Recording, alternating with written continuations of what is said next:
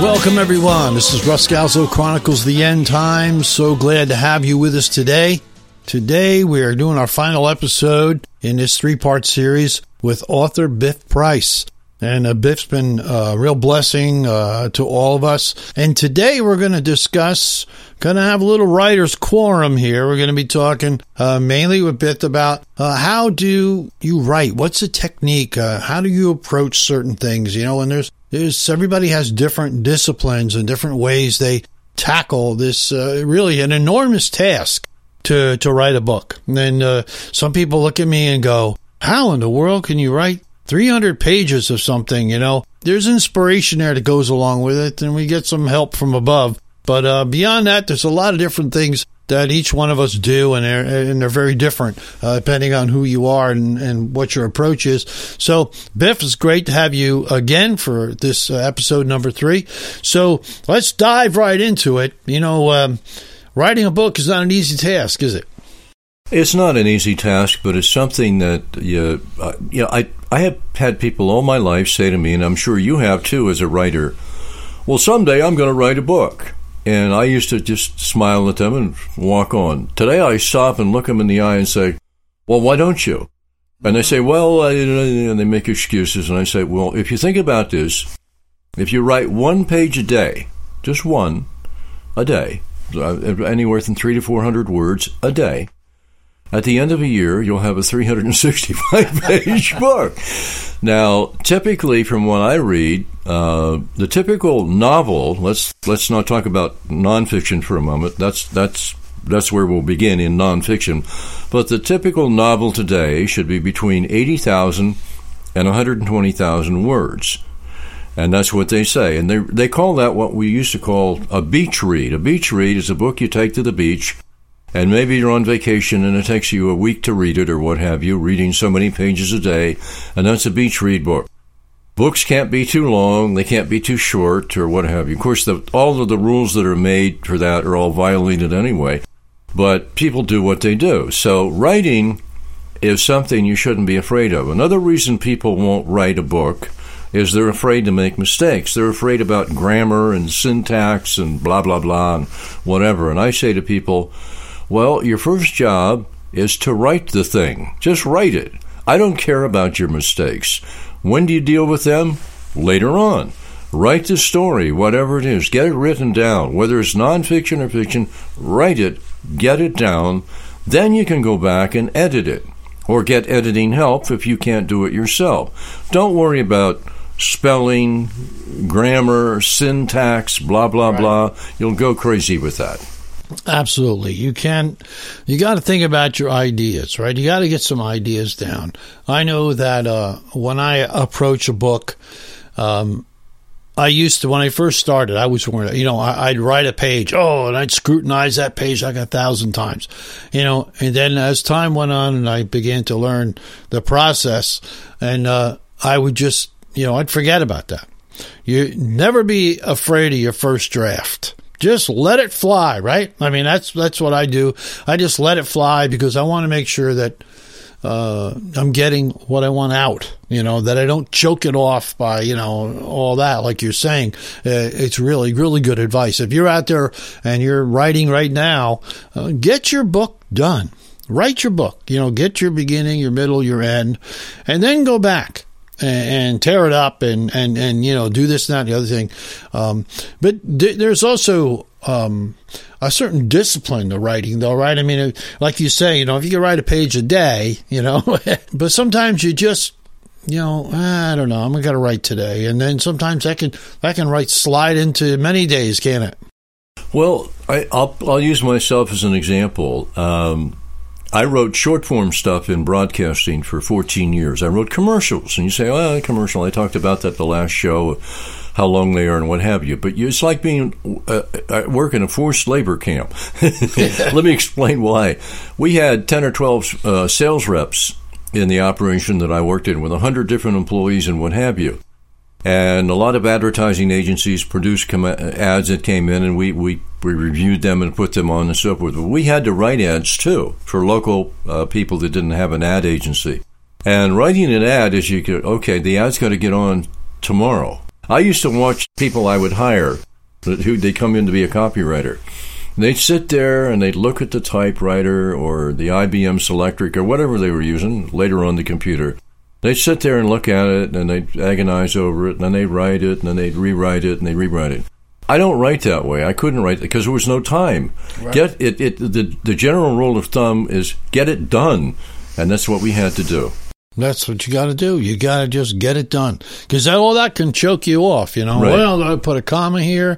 Did I use the right word there? Can this phrase be longer? Should it be shorter? If you're out there writing, write your characters, right? Your characters have got to be strong. Some people, have great, ideas, but the characters have to have a little meat to them, don't you think, Biff? They have to have meat, and they have to be believable. And I'm going to draw a contrast between nonfiction and fiction. Let's just take a look at nonfiction for a moment.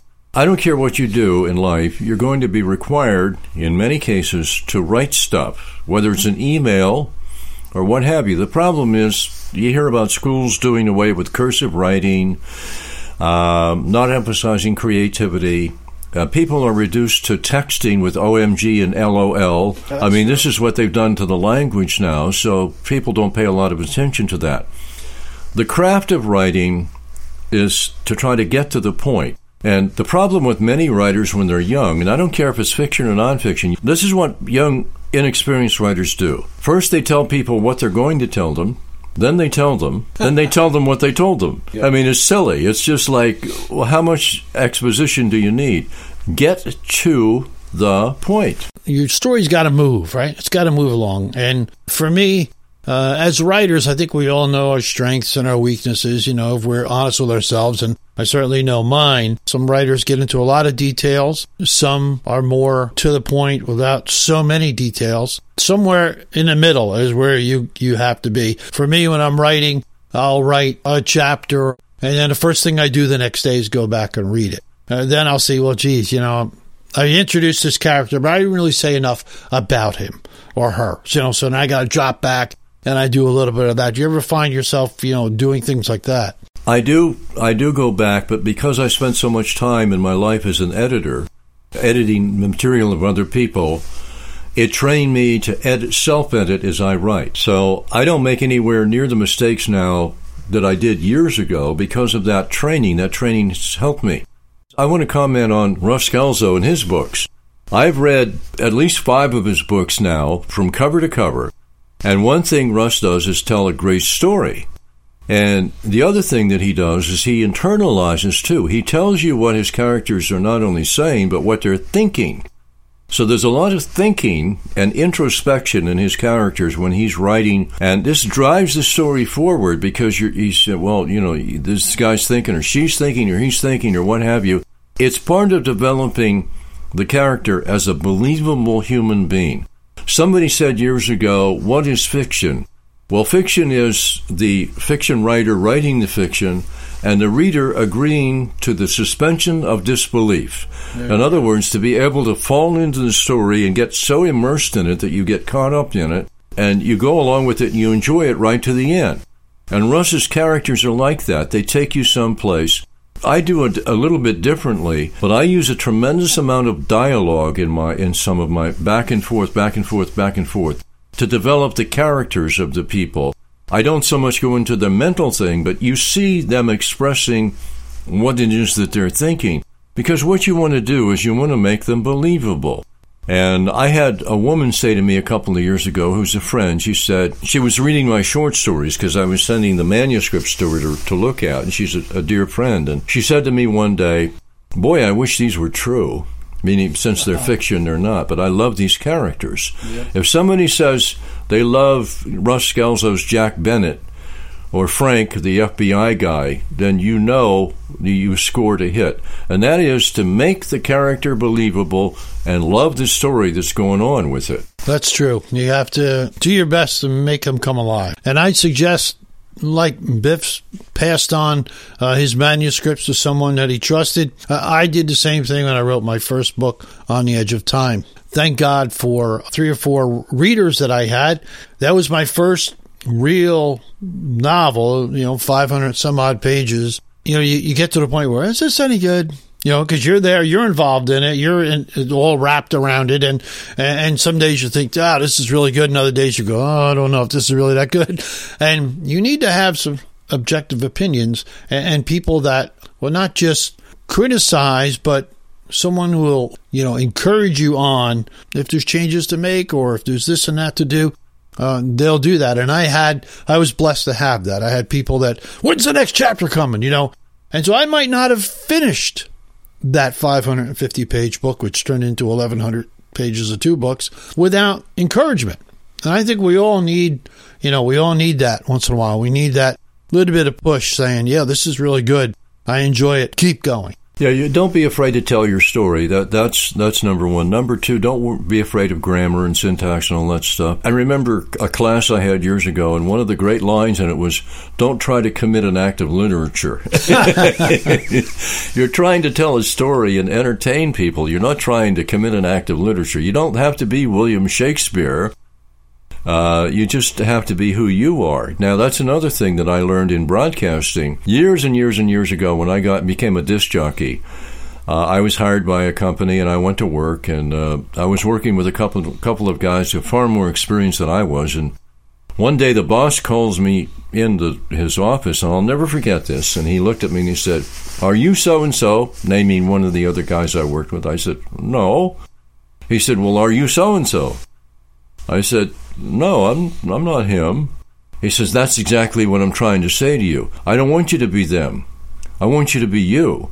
If you don't have a style, then develop one, make one, create one." So I began to think, well, what should Biff Price be on the radio? And I developed a style, and I got better and better at it by doing it. It's like riding a bicycle. I tell this to students. I still do some teaching. I tell this to students. When the first time you get on a bike, you fall down, you skin your knee, and you yell for mom. All right, then you get back on. Maybe at some point they take the training wheels off, and you fall down even more. And then you get better and better and better. Writing is like that. If you write and write and write and write and write, you get better at it. Don't be afraid of it. It's a skill. And if you have the desire to tell stories, and they're fun, or you've even told stories to young people, your own children, or whatever, for heaven's sake, that is something that not everybody can do. Not everybody can write a book like Russ Scalzo or me. I understand that. But a lot other people could write if they tried to. They're just simply afraid to start. Well, I think when I started writing that first book, I wrote 50 pages and stopped. I stopped for like whole 6 months, 7, 8 months, whatever it was, until a buddy of mine looked at it, and he goes, "I love this," and all of a sudden the light came on and said, maybe I can do this, and it is. You just got to dig in and go for it. It's like anything else right in life. You have to go for it, sit down and say, I'm going to write this down. I'm going to get it done. And when you look back on it and you've come, it's a journey.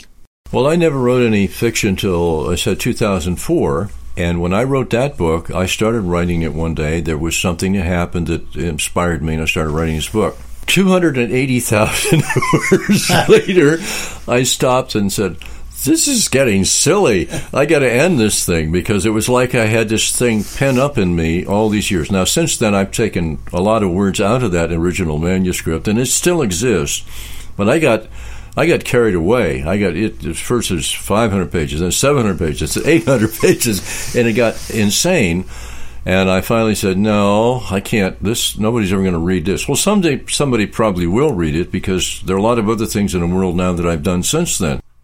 Discipline is something you learn on the job, whatever it might be. I don't care what you do for a living or where you are. If you want to be a writer, discipline plays a role in writing too. If you're going to write, well, my advice is write. Well, what do you mean? Well, make sure every day or every other day or whatever day it should be in your schedule, you sit down and you write. And as I said, if you only write one page, write that page. Absolutely. Because the page is done. And don't be afraid of deadlines, because you're writing for yourself and you're writing your story. Now, nonfiction's different, because maybe you're writing a self-help book, or maybe you're writing a field you work in, or maybe you're writing about human behavior, or whatever you're writing about. And whatever you're going to do, that's another thing when we get into publishing and all these other issues we haven't even gotten into. But the thing is, make sure that you check out first whether there's a lot of people. If you're doing nonfiction, make sure there's not a lot of people already in your topic area that already did what you want to do. Right. Do a little research, and the computer today makes it possible for you to do all kinds of research pretty rapidly, so that's a great tool. Fiction's a different animal. It's your story, nobody else's. You're telling the story. Tell the story, that's all. And I do have a word. I told Russ I was going to share a wonderful word with him. It's anti-sesquipedalian. Anti-sesquipedalian. And I'll tell you what it means in just a moment. Part of the problem in writing is if you don't know who your target audience is, you can be in big trouble. Let me explain. In writing, there's something called the Gunning-Fogg Index, Gunning-Fogg, F-O-G-G, Gunning-Fogg Index. It's a formula that was developed many years ago that you can apply to any written material to determine the education level of the people that are going to read your material. It's based on 3 and 4 and 5 letter words and how many words are in a paragraph and blah, blah, blah. You can look it up, Gunning-Fogg Index. You can apply it to anything, whether it's fiction or nonfiction. Whatever you do, when you write, know who your target is. If you're writing for children, that's one thing. Years ago, comic books were written at a 6th grade level. Time magazine was once upon a time written at a 12th grade level. That's no longer true, but we don't need to get into that. 30 years ago, the average American read at the 9th grade level or below. Today, that's fallen all the way down to 6th grade, believe it or not. We're not a nation of readers like we used to be. But you got to think about who are you aiming at and what kind of language are you using. My language when I write is fairly simple. All right, anti-sesquipedalian, ANTI-SESQUIPEDALIAN. Do you know what it means? I have no idea. Somebody who's against the use, are you ready for this? I'm somebody ready. Who's against the use of long words. It's a long word used to say somebody who's against the use of long words. So I think it's silly, really. You need to, write intelligently, but come on, who are we trying to impress? When you finally get your book out there, you're going to get reviews. How thick is your skin? You have to write your story and just be proud of it. If you're, new at this, get yourself an editor when you're all done and let that person look through your book and, do it and it needs to be done. It's still your story.